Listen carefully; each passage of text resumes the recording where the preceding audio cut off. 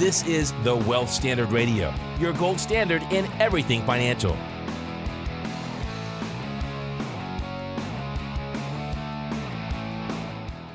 Hey everyone, this is Patrick Donohoe. You're listening to the Wealth Standard Radio. It's a great morning to be alive, and it is episode 151. What are we going to talk about today? I have an awesome guest, Christian Allen. Christian, what's up, dude? Not much. Glad to be here with you. Okay. Christian's one of the guys, and I just sprung this on him. We're going to talk about somewhat of a complex topic. It's going to be how to invest institutionally for free, and we'll get into that, kind of what that means, and I think you guys are going to enjoy. But wanted to make a few announcements. First off, don't forget about the Cash Flow Wealth Summit. We have that coming up in just a few weeks, and we have thousands of people that are already registered, and it's going to be awesome. Some of the speakers are Robert Kiyosaki. Also, all the Rich Dad advisors are speaking. We have a really, really cool company that's speaking that I think you guys are going to love, called Royalty Exchange. Get this, dude. So this is to you, Christian. So Royalty Exchange, what they do is they go out and they find like movie producers or sound engineers or a music producer, and they all get like royalties off of like a song or a movie. So this is an exchange where they can sell their royalty stream of income or payments, and people can go on there and bid. And they just had like some like killer auction. It's just fascinating, where you find, that nobody considers like, royalties an asset, but in the end it is, right? Because it pays a stream of income. It's income for sure. So anyway, they're going to be speaking. I think you guys are going to love that. We also have an economist named Paul Cleveland, and he's a big free market economist, and he teaches at a university. I can't remember the name of the university off the top of my mind. He's like I love him because he has that like it's a southern accent, like a super deep southern accent, but he's funny. And he has like an amazing sense of humor for being an economist. So anyway, he's going to be speaking. We got a lot of others as well. You guys are going to really enjoy it. So go to cashflowwealthsummit.com, cashflowwealthsummit.com, and you can register. And it's free. It's over the course of 2 days, June 8th and 9th, starting at 9 a.m. Mountain Standard Time. But you guys, you're going to have a great time. Hope you guys can take off some work. If not, just jump on when you can. But it's free, cashflowwealthsummit.com to register. All right, Christian, have you been on the podcast before? This is the first time. First time? Here, why don't you get up closer to the mic, or else no one's gonna hear you. Yeah, that wouldn't be good. We gotta teach you some I appreciate microphone etiquette. I am right? definitely a novice here. I had you silence your phone, so the phone's fine. Yes, and that's been a problem today. And that's the other thing, dude. So when you have when you have a cell phone and you have a nice the big iPhone, you can't use like the default ringtone. Right, if you're gonna keep it on, it's like you at least put some cool That's 80s rock music on there. Yeah, or something. Michael Jackson, or something like that. Yeah, or Prince. Well, here's the thing. Do Prince. That would be a nice tribute. All right, but it's cool to have you on. Yeah, I appreciate it. I've known you for a number of years now, but you've been in the industry for a long time. Yeah, just over a decade. And you have some brains up in there. So we're gonna talk somewhat about a complex issue. We're gonna make it really simple and practical, because in the end, these are benefits that you get from working with us and using some of the strategies that we teach. And really, it's something that is very easy to do, but yet I think the complexity really gets people intrigued, right? So we're gonna get complex. Complexity is like, for me, it's like, oh my gosh, silence my phone. But complexity for me is, sometimes when it's an interesting topic or when it's relevant to me, like I can get super, super complex. But in the end, I think complexity is used oftentimes to confuse us, right? Use us to mislead us. I mean, you look at political bills that are passed, laws that are passed that are hundreds, thousands of pages long, right? And you have some famous stuff by Nancy Pelosi that says, once it's passed, we'll read it. That's the thing. This complexity just kind of, it polarizes us. Hey, before we go into the complexity too much, I just want to, can I throw out a shameless plug? Sure. So you mentioned that I've been in the industry for 10 years. Yeah. I have been, and not a lot of that time has been with Paradigm. Yeah, you've only been here a year and years. a half. Yeah. Year and a half, maybe 2 years. Yeah. And you have a big brain up there, but you have a thick skull sometimes. I'm sure I do. But one of the things I wanted to mention was just the fact that Paradigm's really unique, super unique, and in a good way. Just from my experience being with several of the large mutual insurance companies, which are incredible organizations, obviously we utilize those companies and they're super important to us, but the actual educational process that Paradigm uses is just a really fantastic thing. So this is my shameless plug. That, you're plugging me. You're plugging Paradigm. Paradigm. We're plugging Paradigm. All right. Oh, I thought not for myself. I thought you were gonna be like, I have this book and coming out. And by the way, I'm or really, I have this, really good. I have this like this juice that if you drink it, all your dreams will come true. No, okay. I'm so plugging Paradigm. Like I just wanted to let everyone know I came here because it's unique, educationally based. So much stuff so much of what Paradigm does is different than what you get from from the normal advisor. So that's my shameless plug for the organization, since this is my first time on. Dude, that's so nice of you to do that. My pleasure. I appreciate that. I should do that. I need to do that more often. But actually, on that note, we have a new website. So the new website's up. Looks cool. Had a few bugs, but we're working through them. And so you go on there. It's free to register for that too. There's a number of sections, but if you we have a really cool resource section that has a bunch of articles that we've redone and some assessments on there. We have a webinar page. We have a lot of cool stuff on there. So go check that out. Love to hear your feedback too. Speaking of feedback, if you like the podcast, refer to a friend. Go on to iTunes and leave a positive comment. If you want to leave a nasty comment, you can just email me at patrick@paradigmlife.net and complain. And if it's about me, just keep it to yourself. I'm just kidding. But anyway, all right. So let's kind of get in. Let's get into this kind of complexity stuff. So you look at our economy. Our economy is like insane, right? And you look at where we are with interest rates, where we are with debt, where we are with our government debt, where we are with business debt, where we are with exchange rates, the internationalization of markets, internationalization of central banks. You look at just how complex of a network it is. It's actually kind of cool just to think about, wow, look at how much is working. Every single day, you wake up and all sorts of stuff is just happening, right? You have text messages going through weird networks. You have emails. You have, the internet. I mean, go back 100 years and try to explain the internet, right, to anybody, right? It's this thing that exists, and you type in information. I can barely explain it now. Yeah, it's seriously, it's fascinating. It's a fascinating time to be alive, just because of how everything's going on. But at the same time, I think naturally as human beings, we have this tendency to be afraid, right? And I think it really comes from our DNA, where the cavemen were trying to protect themselves from woolly mammoths, right, or saber-toothed tigers, or whatever, right? And it's this we're afraid. We need to protect ourselves. We have this fight or flight mentality. And and so I think that really sometimes is an overarching perspective of how we approach things, right? We always approach, and I'm speaking generally, but we approach things from the worst case scenario. And right now, but I think for the last 100 years, right, it's all, if you have that mindset, everything is worst case scenario, right? We're always, wow, this could pop here and this could pop here and the market's going to crash, and we're driving on the road on vehicles and we're all going to crash and die, and we're flying in the air at 10,000 feet and at 400 miles an hour, everyone's going to die. You look at the perspective that you have, and you can go back throughout history, and there was always the perspective of being afraid, right? All the different innovations, markets, jobs, inventions, whatever. There was always something that you could pull from that and say, wow, that's scary. And the same thing goes today. There's a lot of you can turn around and you can look at, wow, negative interest rates. You can look at $1 trillion a year in deficit spending by our government. You look at politicians, right? And Donald Trump is now the nominee for the Republican Party. You look at that and you look, and not good, bad, or indifferent. But you look at all these different things, you can always put a negative spin on it, right? Why could we put a negative spin on Donald Trump? So or unless are you a Trump fan? Are you a Hillary fan? Are you a Bernie fan? Are you a nobody fan? I'm actually one of the very few people in Utah that probably likes Trump more than the average person. Oh, dude, you're gonna get total hate mail. I could. I good said for it you out for not putting loud. your email address out there. Yeah, I'm not gonna do that. But here's the thing: I'm all about the economy, and so you mentioned a lot of these things that are challenges out there. First off, I think a lot of the challenges just come because almost everybody has an agenda. Mm-hmm.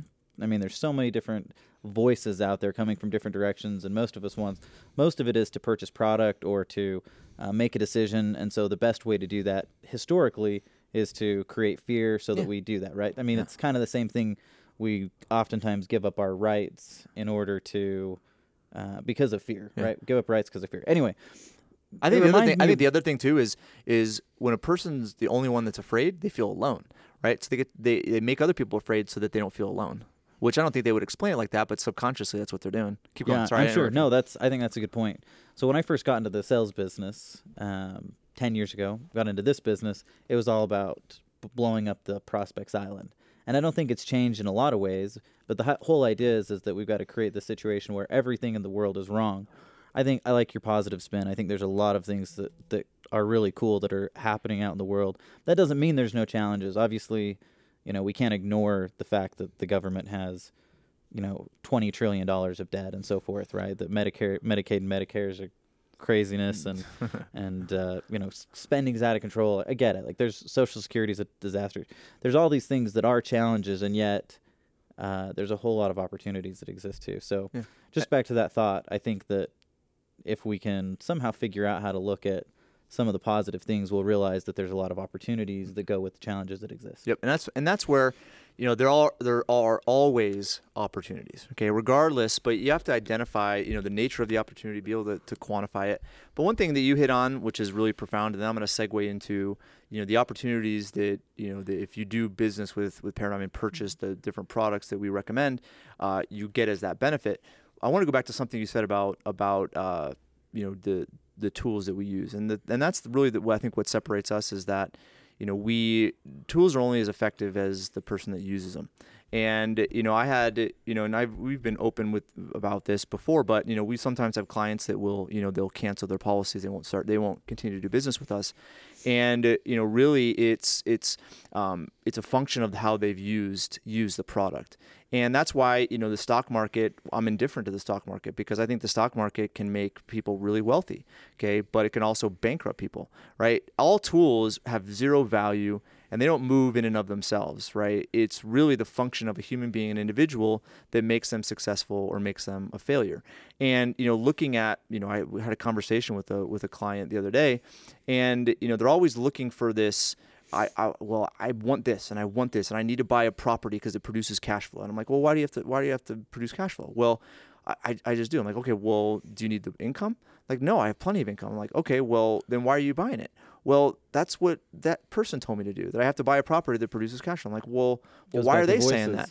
Yeah, it's like one of those things where you look at why we do certain things, but then it's also, what are we doing and what is the end result that we want to accomplish by doing it? And that's where, a lot of our education comes in because, we sell products, but at the same time, I think we sell solutions, and products aren't really part of a solution unless a person has a semblance of education.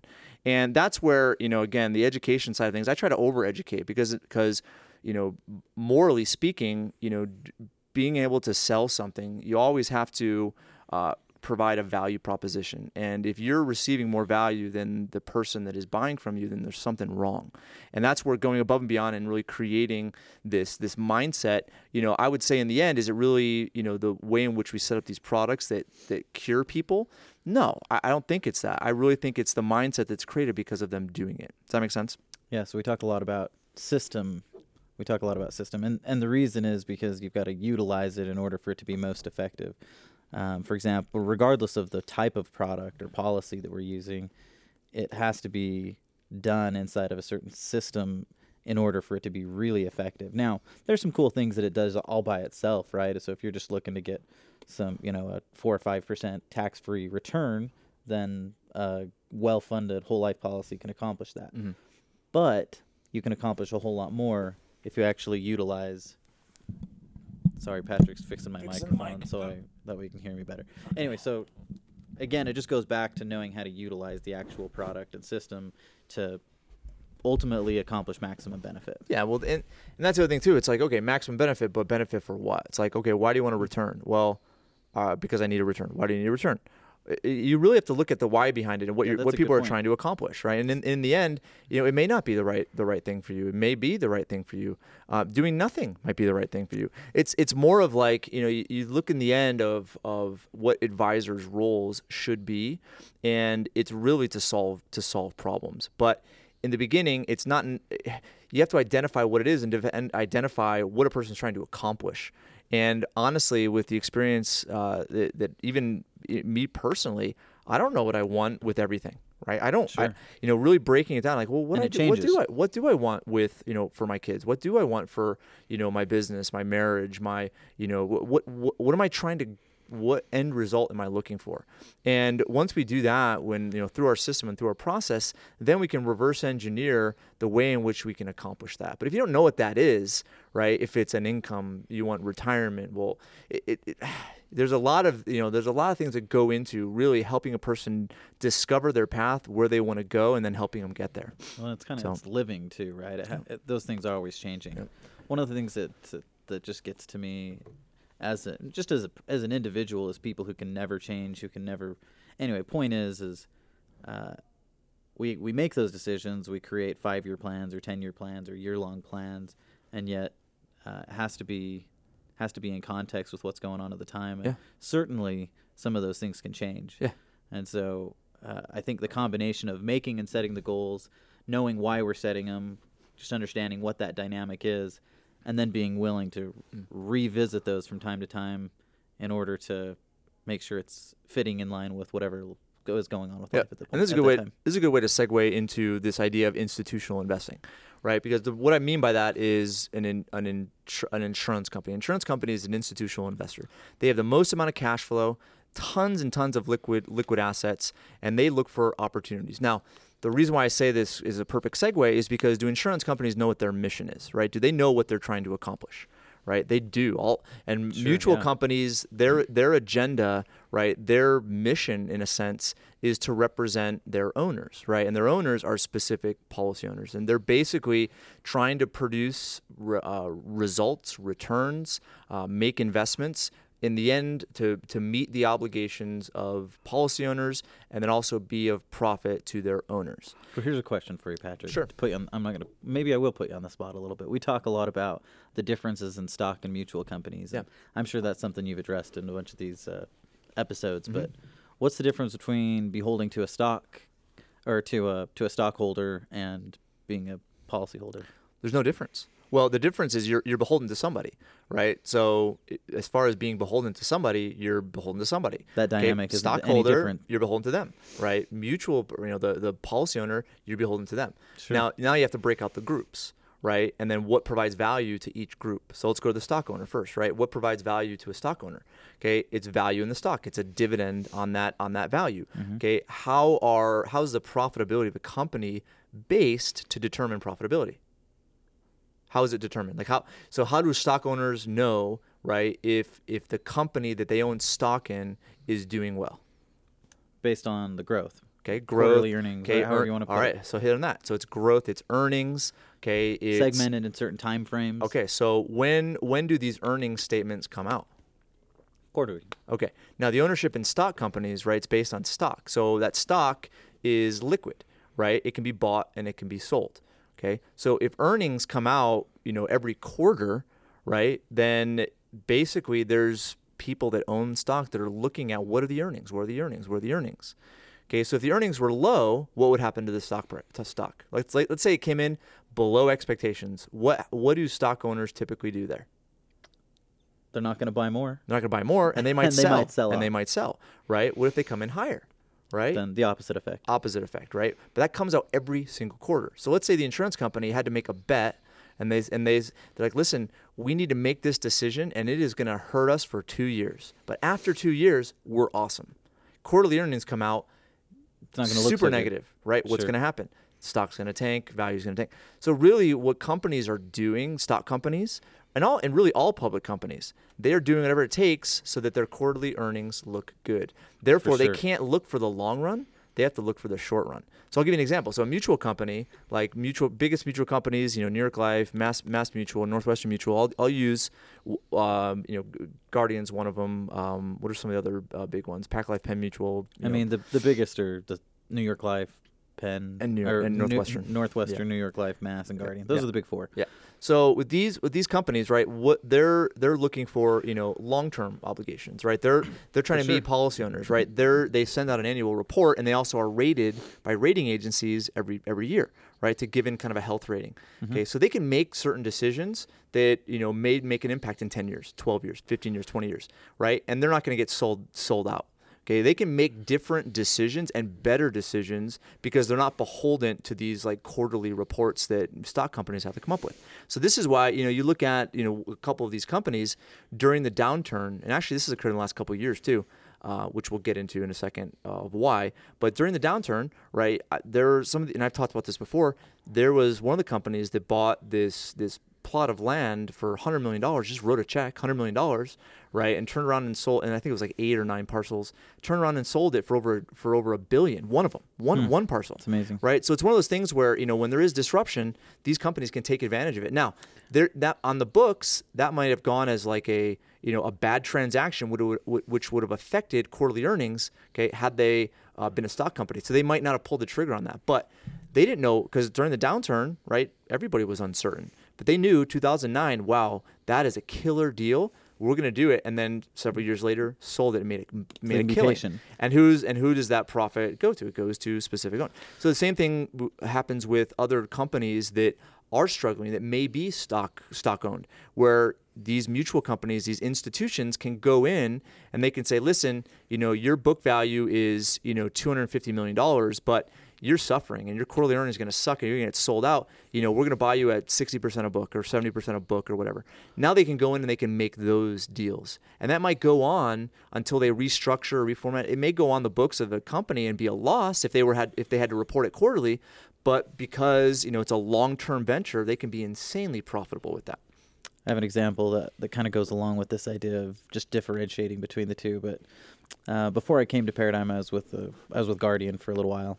And I remember being at a management meeting with the president of the company, and they came out, and they were incredibly proud of the fact that another insurance company, and I can't remember which one it was, I think it might have been New York Life, decided to purchase a significant debt from Guardian. Mm-hmm. And it was a 50-year time frame. Crazy.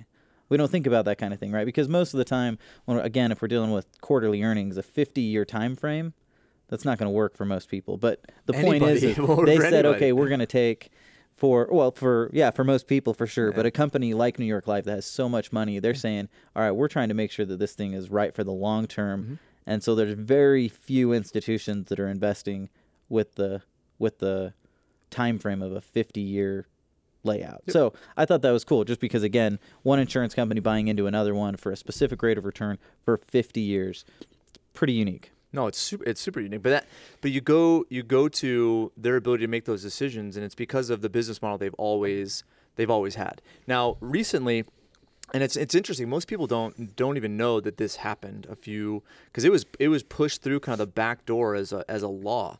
But there was the Department of Justice, basically the Obama administration used kind of a backdoor approach using the Department of Justice and passed a fiduciary ruling on investment advisors. And this wasn't pushed through Congress, wasn't put through the House, wasn't put through the Senate. It had nothing to do with that. They basically pushed something into law, okay, without going through the proper channels.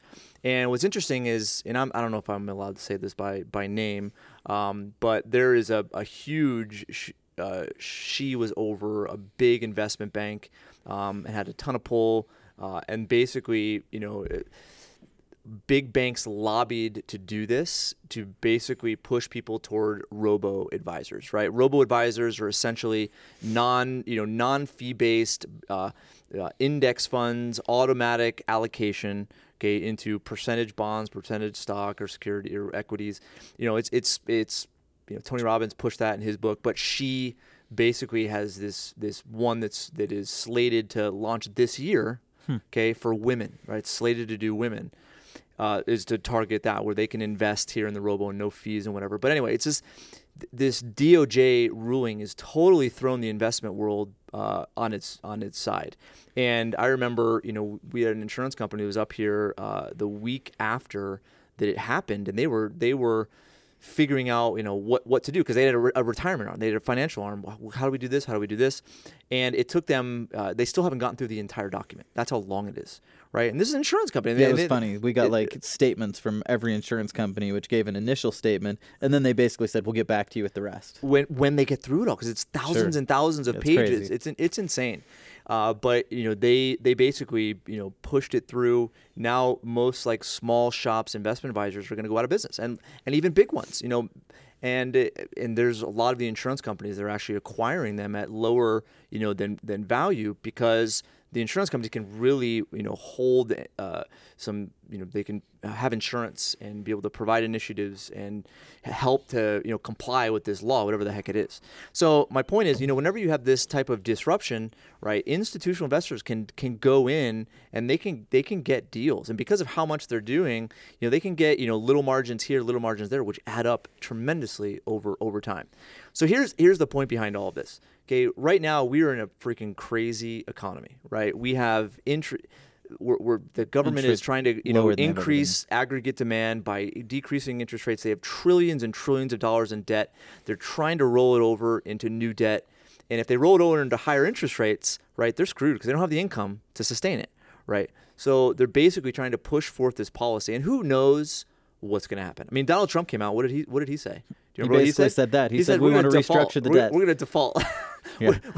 And most people are like, "Oh, you filed bankruptcy. You're a failure. You're this." It's like, seriously, he's. I mean, I'm. Regardless of how you feel about him, I'm not going to get onto one one side or the other. But it's like when a business, you make a venture, you make a gamble, you make a bet, and sometimes the cards don't stack in your favor, and you move on. But that's what bankruptcy court is for.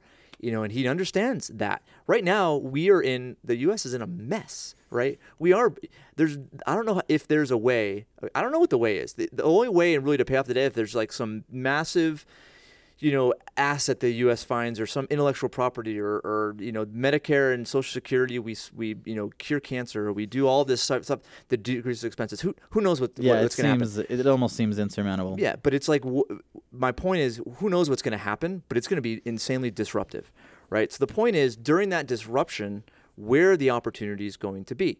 Right. So I've always said, well, either the world's going to end and everything's going to implode, right, or life's going to go on. So if life goes on, who are going to be in the best position, right, to take advantage of that? And that's where you have institutions that you can actually invest in, okay, using an insurance policy. You can invest in, and they can basically make these investments and abide by their fiduciary responsibility. But here's the other amazing thing. Looking at, the perpetual wealth strategy, looking at the ability not only to take advantage of those types of earnings, you now can borrow against those earnings, guaranteed, and operate on a very tiny infinitesimal level the same way, right? And that's where, you could take advantage of deals. Buy a car under value. You can, how many deals existed, back in 2009 and 2010? People were just unloading. They're unloading, their razor, unloading their boat, unloading a trailer, unloading a piece of real estate, unloading a lot, unloading whatever, because they needed money, right? And that's typically where deals happen, is when there is disruption.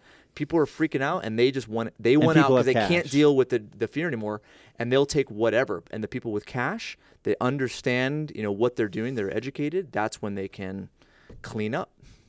Yeah, and I think that's what makes what we do unique, is again that we're putting people in a position where they're able to take advantage of whatever those opportunities are, regardless of when they come, or even though we don't know all of the dynamics that could potentially exist, we're going to be as well positioned as possible, working with the most stable companies on the planet to, again, make sure that we're in position to take advantage of opportunities. Yeah. I'm one of those people. I don't know if I should say this out loud, but the real estate market's obviously a little bit inflated right now, overvalued. I'm just excited. This sounds awful, but I'm waiting for it to take a crash. Yeah. For me, that provides a huge opportunity. Yeah. And so, and again, for the people that we work with, if they're taking the time to become educated and understand those dynamics, it's going to be an opportunity for them as well. Yeah. So ultimately, again, I think the underlying consensus here is that change and challenges produce equal or greater opportunities. And what I'll do is, since we have a few more minutes, I want to kind of step back and explain kind of the complexity of why there is going to be disruption. Okay, so you look at really what the initiative of interest rate policy is. Okay, and it's essentially to increase demand. And if there's more money out there in the hands of people, okay, they are going to take that money, and this is just all kind of general theory, they're going to take that money and they're going to spend it. When they spend it, right, prices will go up, right? And so they want to just continue that ride over and over and over and over again. But the thing is, the more money that circulates, the more money is allocated more inefficiently because more risk is taken. Okay, when people have excess money, okay, if you have $10 in your budget, right, $10, which is you can't spend above or beyond that $10. Like, you are meticulous, and it's like, dude, you're cutting coupons, right? You're eating twice a day instead of 3 times a day, right? You're drinking water instead of soda. But when you have excess, right, what do you do with the excess? You're just like, oh, I'll buy this and I'll buy this and Amazon Prime this and Amazon Prime that, right? So there's Amazon artificial. Prime is great, by the way. It is. We talked about Amazon Prime the other day, but it's also an addiction, so you got to be careful. Okay. Anyway, Thanks for the heads up. But my point is, when we have excess money that's out there, right, it's misallocated, and when it's misallocated, right, it's put into things and it bids up the price on something that should have a certain baseline risk, then has less. Then now has more risk, right? Because they're buying at a premium, right? So you look at housing. Why have prices gone up? Just supply and demand. It is. It's more. There's more money in the hands of people, right? Or at cheaper interest rates, right? If a person, right? If a person can only afford $1,000 a month, right, at a 6% mortgage, right? Now it drops down to 4%. Well, they can still afford the $1,000, but they can buy so much more house, right? So you look at like what's increasing prices, and it's getting up and up. But as interest rates, get as low as they can be, right? Now you have this huge bloating, like you did in 2007 and 2008. Okay, and what's going to trigger it? Now that's the hard to say for sure. Who knows what that's going to be? That's the black swan. That's the who knows what it's going to be. Okay, but it's one of those things where it's inevitable. It's the Austrian business cycle theory, where if you artificially stimulate the economy with money that didn't exist previously, okay, and it bids up prices. Now it's going to create asset bubbles or thing bubbles, okay, which are eventually going to come crashing down depending on the event. So it's interesting just to kind of experience all of this. But the cycle of things, you can sometimes kind of predict what's going to happen. You say that there's a real estate bubble, and there for sure is. Because there's tons of money that's out there, and the money is chasing lower and lower returns, right? And I don't know, who knows when it's going to happen, what's going to happen, but when the disruption does happen, there's always going to be opportunities. So basically, it's a matter of being prepared, right? Absolutely. At least to the extent possible. So that's kind of what I look at, trying to get people prepared to the extent possible for whatever issues come up. Yep. All right, let's end with maybe some tips. So thing is, I think it's the easiest default position is to be afraid. But the best way to really look at opportunities is always going to be from a positive mindset. And that positive mindset is completely up to you, right? And so that's what I would say is, look at the opportunity in everything. Look at the opportunity to improve really every aspect of your life. And if you do that, you're going to be happier, more fulfilled. And you know what? One of the best ways to do that is to come to the Cash Flow Wealth Summit. I'm just kidding. Definitely go to the Cash Flow Wealth Summit. No, anyway, it's a plug for that. But anyway, yeah, thanks for listening today. It's been awesome to have you on. And next week, we will have some more good information. Mostly, we'll probably have a few guests from the Cash Flow Wealth Summit that are going to start talking about some of their topics. So look forward to that. Fun. All right, everyone, thanks, and have a good week. You've been listening to the Wealth Standard Radio Show, your gold standard in everything financial.